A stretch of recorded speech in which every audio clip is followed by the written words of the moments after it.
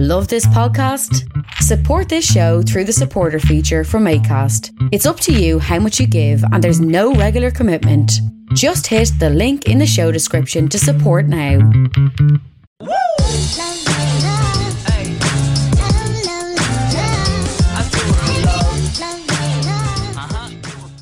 You're very welcome to another episode of the Scaling Your Business podcast. For this episode, we're back in Ireland. We're going down to County Cork to be joined by Conor Lydon, the founder and CEO of Trust App. Conor, you're very welcome to the show. Thanks very much. Delighted to have you. We were chatting off air. One of the three, if we focus on three areas on this podcast, any loyal listeners will know I'm about to say the three areas are early influences, challenges, and pivotal moments. No different with you. Let's go right back to the beginning. I believe you are on I alluded to the fact you're from Cork. I believe you're from a village just south of the city. Any favorite memories from your childhood or standout memories while growing up in Cork? Well, I actually was born. I was born in Cork, but grew up for the first couple of years in Clonakilty, which would be in West Cork. And my parents had a dental surgery down there, so we moved to Carrigaline then when I was probably about 4 or 5 years old. So yeah, I went to school in Carrigaline. All my friends would be from Carrigaline. And I spent my summers in West Cork then as well, in Baltimore. So my probably fondest memories would be down there. Or else kind of playing sport growing up was sport mad. Played probably 8 or 10 different sports every year until I was about 14 or 15. So they'd be the main ones, I'd say. So what's your favorite sport at the moment? I would say the golf really at the moment would be the main one. I kind of hung up the boots and most of the other kind of field sports and stuff. So it'd be primarily golf, yeah. Nice. A typical audience for this is entrepreneurs, CEOs, founders of small to medium-sized companies across the UK and Ireland, with the US listening as well. If anyone who's never been to Cork before was to spend an afternoon or a day there, what one thing would you recommend they visit? Well, Cork's actually like a pretty interesting city. You know, it's for those that don't know, it'd be Ireland's second city.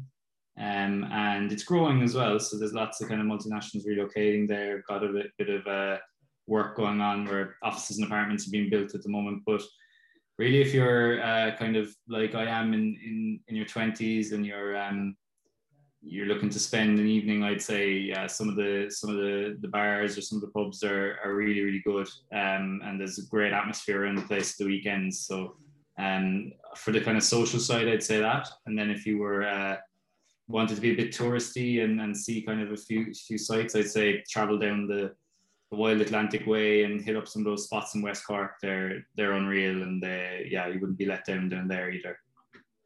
From someone who's done his Leaving Cert around the same year as you did, I agree. Great answer. I'm from just on the border of Meath and Dublin. I'm actually in County Meath.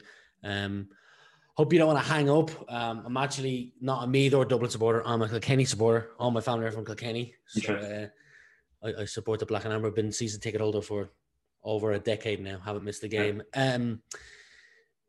Sticking with your childhood, who do you think inspired you the most or had the biggest impact on you growing up? I know that both your parents worked for themselves, which would have been cool growing up to see that and to grow up around that.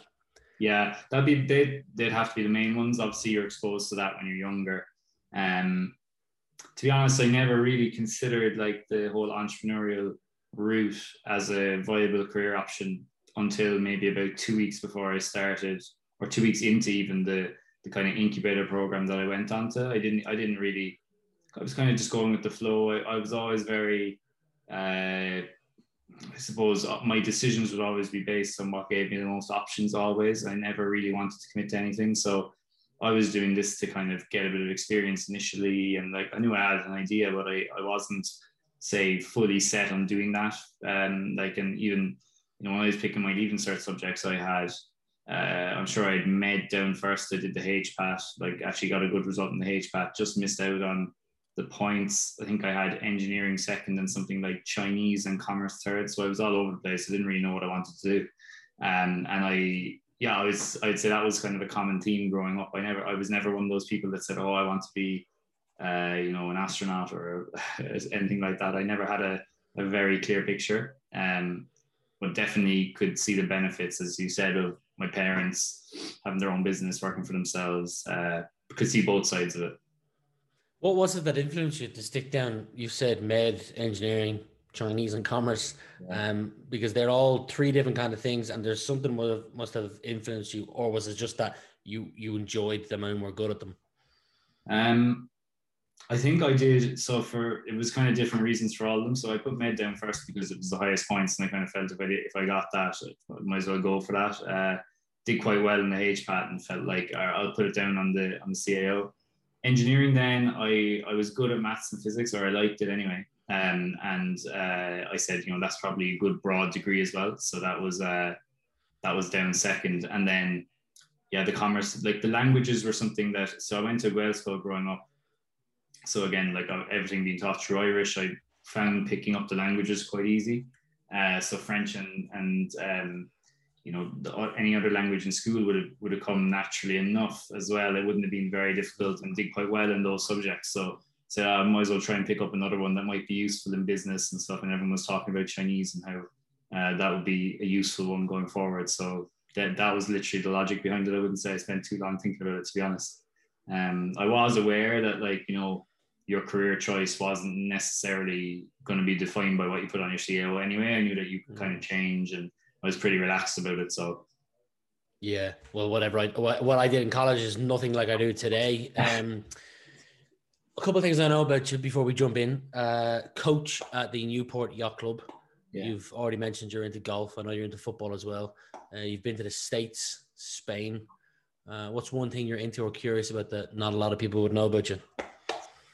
That's a very good question. I think I at the moment, I always listen to podcasts about, or would regularly listen to podcasts about around kind of, business people, CEOs, things like that. And they'd always say how, they like reading books and kind of topical books around what they're doing, management, strategy books, things like that. And I wouldn't really be like that at all. I kind of,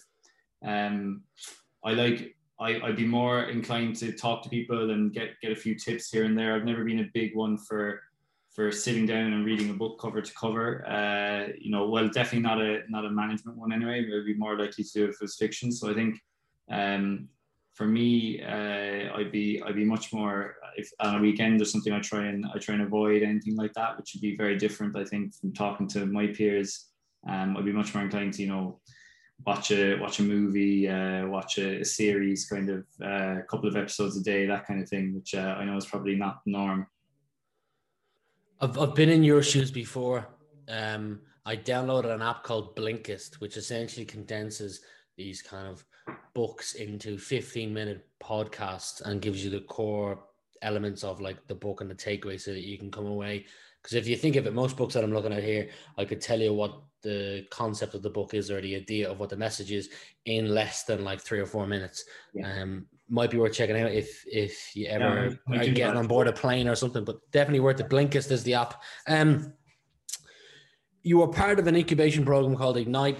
You've touched on it for a second. I know that now that you're the founder and CEO of Trust App, did any lessons? Did you learn any lessons from that incubation program? What did it teach you? Yeah, as I was kind of saying earlier, I went in there not really even knowing what entrepreneurship was, and I'm not just saying that, like, that's not an exaggeration. I genuinely didn't really know. I kind of took a punt on it, and I wasn't really sure what was involved. Didn't really even know what the kind of schedule for the program was going to be starting off. As you mentioned there earlier, I was in America that summer, and I had, again, didn't really want to. I had finished my 4 years of engineering, didn't really know what I wanted to do there. So I said I'd go on a grad program with Accenture. I applied for a couple of grad programs, got on a management consulting one with Accenture, and I said, okay, I have that. And then I had heard about Ignite, so I put an application in there with this idea, and I was weighing up the two options, and I kind of felt, or I'll give the Ignite one a bash. It's kind of a bit different. And I didn't really know anything about it when I started. And then when I did get going, it was like pretty much everything that I learned was there. I would say, like, to start with anyway. There's purely kind of a structured process around starting a business and doing things the right way, meeting people. Best thing about it was that there was 9 other businesses in there at the same time, so people at the same stage of the journey, and you're kind of learning a lot from them. And you weren't on your own, which is the main thing, because you talk to people who don't utilize a program like that and they try and do it, and it's very difficult. You might be locked up in your bedroom, and you can be, there's I wouldn't say dark times, but there's certainly times when you think, this is silly, like it's not going to work or whatever. And it's nice to have a group of people in a similar situation around you when those times do come along. This is probably episode number, 88, 89 of the podcast I've done this year. And a roller coaster of emotions is how many people describe entrepreneurship. Fear, doubt, worry, something that comes up on a daily or weekly basis for most. How do you manage fear, doubt, or worry? I'd say one of my biggest assets is probably that I'd be quite level. I don't really get majorly upset if something bad happens, or majorly excited if something good happens either, which, I know it is important to celebrate the good things, but I find it difficult sometimes, because I'm kind of thinking, there's more to do or whatever. And that definitely helps, just having that mindset. Because it can be a roller coaster of emotions. And I think I went to a talk before, someone described it as when you're starting the business, you sleep like a baby, because you wake up every 4 hours crying. And there's an element of that to it. I think that if you can manage, and that's a skill in itself, if you can kind of train yourself to not get too upset and not get too excited, you'll probably have a better stamina for it long term. Because you get otherwise you could be dancing around the room and crying 4 times a day, and that's not sustainable. So I think that would be the main thing. You touched on that you went to a Gael school. One of my regrets is not learning Irish properly. My girlfriend first learned Irish, then learned English, and when we're abroad, if she wants to say something to me, she'll speak in Irish and I won't have a clue what she's saying. But my question is not that. It is, if you could add any subject mandatory to the leaving certificate, A-levels, if you're listening from the UK, that everyone had to study, what would it be? I might be a bit biased, but I think if you look at the business world anyway, I think communication is one of the key things. So I know English is kind of mandatory anyway, but I also think, so that aside, communication being one of the most important things, I think an unbelievable asset to have is to be competent with numbers. And I'm not talking about doing honors level, maths and getting an A in your leaving cert. I just mean basic things. And I think so much of life's kind of struggles or the pressure is around money and, understanding, simple things like interest, taxation, things like that. And I just think, if you have a basic grasp of numbers, even it might sound mad to me or you to say, but things like, percentages, things like that actually generally a lot of people would struggle with. I think that is such a key skill everywhere in life. So that would be the one for me. This is my 5th podcast to record today. And all 5 people have said something around finance. So there's something to that. Before we get into any of these questions that I have around cookbooks and etc., you'll need to explain to people what Trust App is. So they could take 30, 45 seconds to explain what the business is. So what Trust App is basically is it's a transaction platform. So it's designed for people who are buying or selling online with untrusted parties, basically. So people they don't know, businesses they don't know. And the general concept is that it's like escrow, where the funds are held by us as a third party. But then we also manage the rest of the transaction. So, if it's an item being delivered, we'll track it and make sure it arrives, and we'll manage the full transaction from end to end, so that you don't have to place your trust in someone or some business that you don't know.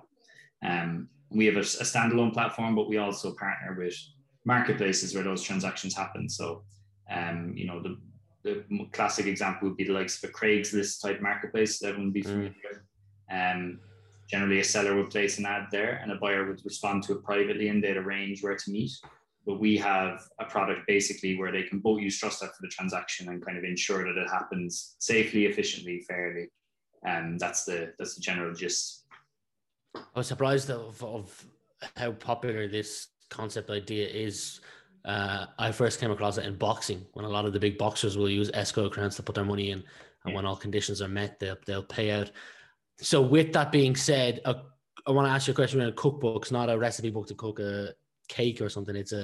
It's basically just a list of things. I've got a laminated one in front of me that you've got to do daily to keep your pipeline healthy. So a number of networking events, outreach calls, referrals, yada, yada, yada, yada. What would your daily or weekly cookbook look like so that you can continue to take Trust App in the direction you want to take it in? Well, early on, I would have said a lot of the time I spent on the business would have been kind of sales orientated stuff. Nowadays, it's a little bit different because we have people, and that's their main role. So I would say for me, the main thing is kind of communication, and then obviously the kind of stage we're at now is fundraising as well, which is like almost like a full-time job. But communication, but what I mean by that is with kind of like all of the team leads or the employees in the business, and it's kind of making sure that that everything is running as smoothly as possible, and that if anyone needs anything, that I can get them whatever they need, whatever tools, resources that they need, and then it's reporting to whether it's investors or the board or whatever. But from the fundraising perspective, I'd say you're just constantly in fundraising mode. I think that it's you can, even if you just close around, you're looking at the next one, and you've a fairly accurate, hopefully, set of projections that you're working off, and you know exactly how much you'll need to get in, or different models based on how well the business is doing. And so that is an ever evolving thing. When you're at the start, it's with kind of maybe smaller kind of angel investors or smaller groups of syndicates, and then you move on to kind of VCs and larger VCs, and that's there's a lot in that. There's preparing data rooms and getting all the information they need. It's almost like a sales pipeline in a way. You've different investors, different VCs at different stages that require different information, that require different levels of communication. Everything's done virtually at the moment, so it's all Zoom calls and Google Meets and Microsoft Teams pretty much all day, and keeping that moving along. Another thing I noticed is you put up on LinkedIn recently, I can't remember, it was a week or a month ago, but that you're hiring. Study done by Harvard Business Review that says that the cost of a bad hire is 5 times the first year's salary. So how do you partner with recruiters? Do you use psychometric testing? Do you go with gut feel? How do you make sure that you limit your chances of getting a bad hire? I think it's easier in some roles than others. There's some roles where, for want of a better word, you wouldn't be able to spoof like the interview process. So for some of the more practical like roles like software development, anything like that, you can have kind of like a culture fit interview first, so that they're you'll be able to get on with them, that they're the right person, and then it's essentially a test. So they're literally they're coding in front of you, and straight away if they're at the right level or not. It's very difficult to kind of bluff your way out of that when you don't know what you're going to be doing in advance of it. You're not necessarily looking for them to complete it exactly the way you want it to, but it's the process they follow. It's the it's the methodology. So that one I would never be worried about getting the wrong person skills wise. You can potentially get the culture fit wrong over time. If they don't get on with everyone after a certain period of time, but that's less of a risk.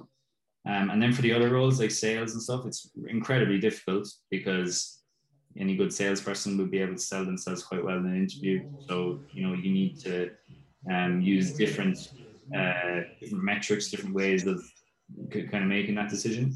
But ultimately, it's really difficult. So what you want to do for any startup really is to have pretty solid HR processes in place. And with any early kind of hire like that, you'll have a probationary period, and you just have to act fast. If it's not the right fit, you kind of have to make that decision quickly, because the longer they're there, and if they pass that probationary period, then you'll have problems. I'm not surprised by that stat. I think Yeah, it's certainly like it's the time it wastes more than anything, and time is money basically. So yeah, I definitely can see how that could be the case. Yeah, or specifically with salespeople, it could be deals not won as well that could add up to a lot of money. Sure. Whereas if you would otherwise hired a better salesperson, there's a book to my side, and it's around these 13 blind spots that can hold back an otherwise healthy business. Things like hiring, lead generation, so on. What's one blind spot that you've witnessed over the last 4 or 5 years that you think holds back some businesses from getting to where they truly could be? And if they got their shit together in that one area, they'd be a much better performing business. Yeah, I actually think, like, without sounding too cliche or whatever, like, it actually is like a proper method of communication and having like processes and systems where two teams can work together efficiently. So if you take a product team that will feed into like the backlog of tech tasks that the development team have to do, having a really efficient way that those two teams speak to each other can save 2 months in a calendar year in terms of stuff being built, which is obviously a lot. And you know, stuff can, and having that feedback loop really efficient and quick, and you know, not wasting time. And in some ways, actually, remotely, that almost works a bit easier. You can kind of work off a very clear schedule in the calendars. Calls are happening at this time every week, regardless. So you know, it's that constant feedback loop, iterating on whatever is being made. I think it's massively kind of undervalued, I would say. Like I don't really, you know, I'm not in other businesses very often or kind of can see what they're doing, but I know that ever since that we got more of a process around that and more kind of efficient at that whole thing, our productivity has kind of skyrocketed. So I think, you know, there must be something in that for other people too. Like you might think you have a few systems in place, but the amount of time lost is quite big when you're waiting for someone to do something else before you can do the next thing. You're trying to avoid that as much as possible. From chatting to you for the last 25 minutes or so, I'd hazard a guess that if you were ever to come out with a book, it would be on the subject of communication. Yeah. Go on. Yeah, I was going to say, like, I think it's kind of one of those things that everybody thinks that they do properly, but until you then do it properly, you know that what you were doing probably wasn't sufficient, you know? Like, I think, again, I would say, I kind of mentioned it when you're talking about the leaving certain subjects or whatever, the amount of people that you encounter who, you know, can't communicate properly, don't write emails properly, don't, you know, aren't organized but responding, forget to do certain things. It's mad, and like it's such a simple thing, but it's so fundamental in my opinion. Yeah. Yeah, it's shocking. What's your favorite aspect of leading the company? I think I like the responsibility, but also I like the, you know, for me, I would have always probably struggled to go into the company at the very bottom, and not that I'd struggle to work my way up, but I wouldn't like having not really affecting the outcome of what I'm doing. I'd find it difficult to motivate myself. I think my favorite thing about leading the business is that I don't struggle with motivation at all, because, you know, it's going to benefit me anyway, how it does. And I find it very, very, I never struggle to get out of bed in the morning, get up early and go to work. And that's probably the biggest thing. 2 final questions for you. Your loved ones are all safe, but your house is burning down. What one item would you save if you could only save one item? Ooh, it's a very good question. So no pets or anything like that. That's up there. I'll say. Well, if you love your pet, then it's safe. Yeah. Yeah. Oof. Well, I suppose where I'm at now, like my day consists of my laptop and then in my spare time at the weekends, my golf clubs probably. So it's a very boring answer, but that's probably it. Fair enough. Most people choose their laptop. So the fact you've chosen your golf clubs is somewhat different than most people. I'd like you to imagine we're now talking as if it's the year 2030. So right now it's 2030. and you're looking back on the last decade, you can answer this personally, professionally, or a combination of both, but what would you like to be looking back on if we're imagining now is 2030? Growth to be the biggest one. So I think, professionally, I think, I'll know in 2030, which is, I'll know that if it's worked or not, definitely at that stage. And I think, we have plans, and if we can hit our milestones, like that's the number one kind of target for us. I don't have major plans around acquisition or anything like that. It's to hit those kind of growth metrics. And if we do that, then everything else will fall into place, I think. So that'd be the one thing. And then personally, I'd like to, have a house bought at that point, and be comfortable, settled. That they'd be the two. Conor, I wish you nothing but the best, and I hope you achieve those goals within the next decade. But for being my guest today, thank you very much. Thanks, Rian. Really appreciate it. If young Metro don't trust you, I'm gonna shoot you. Beautiful morning, you're the sun of my morning, babe. Nothing